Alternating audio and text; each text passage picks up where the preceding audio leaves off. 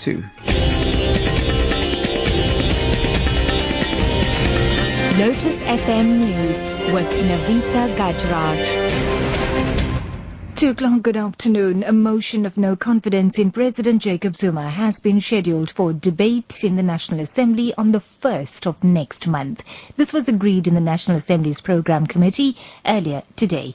DA leader Musi Maimane brought the motion based on the view that government had violated both international and domestic law when it facilitated Sudanese President Omar al-Bashir's escape from South Africa 2 months ago.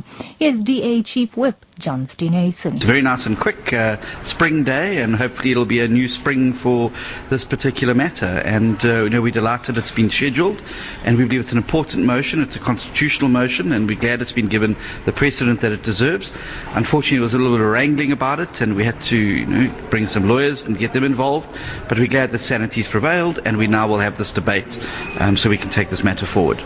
The Progressive Women's Movement of South Africa says it's thrilled that Justice and Correctional Services Minister Michael Masuta has suspended the decision to release Oscar Pistorius under correctional supervision.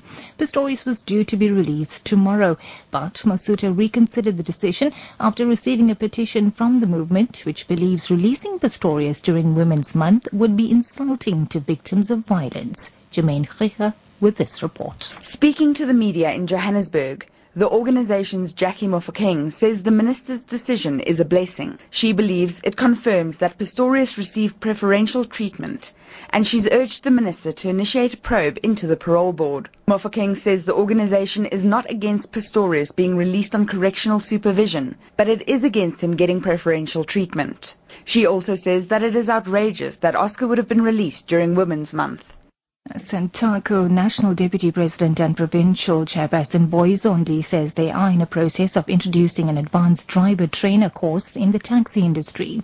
Zondi was speaking at the memorial service of 16 people at Groutville, north of Durban. Zondi says preparations to introduce the program are at an advanced stage as the whole program has been approved by all relevant stakeholders.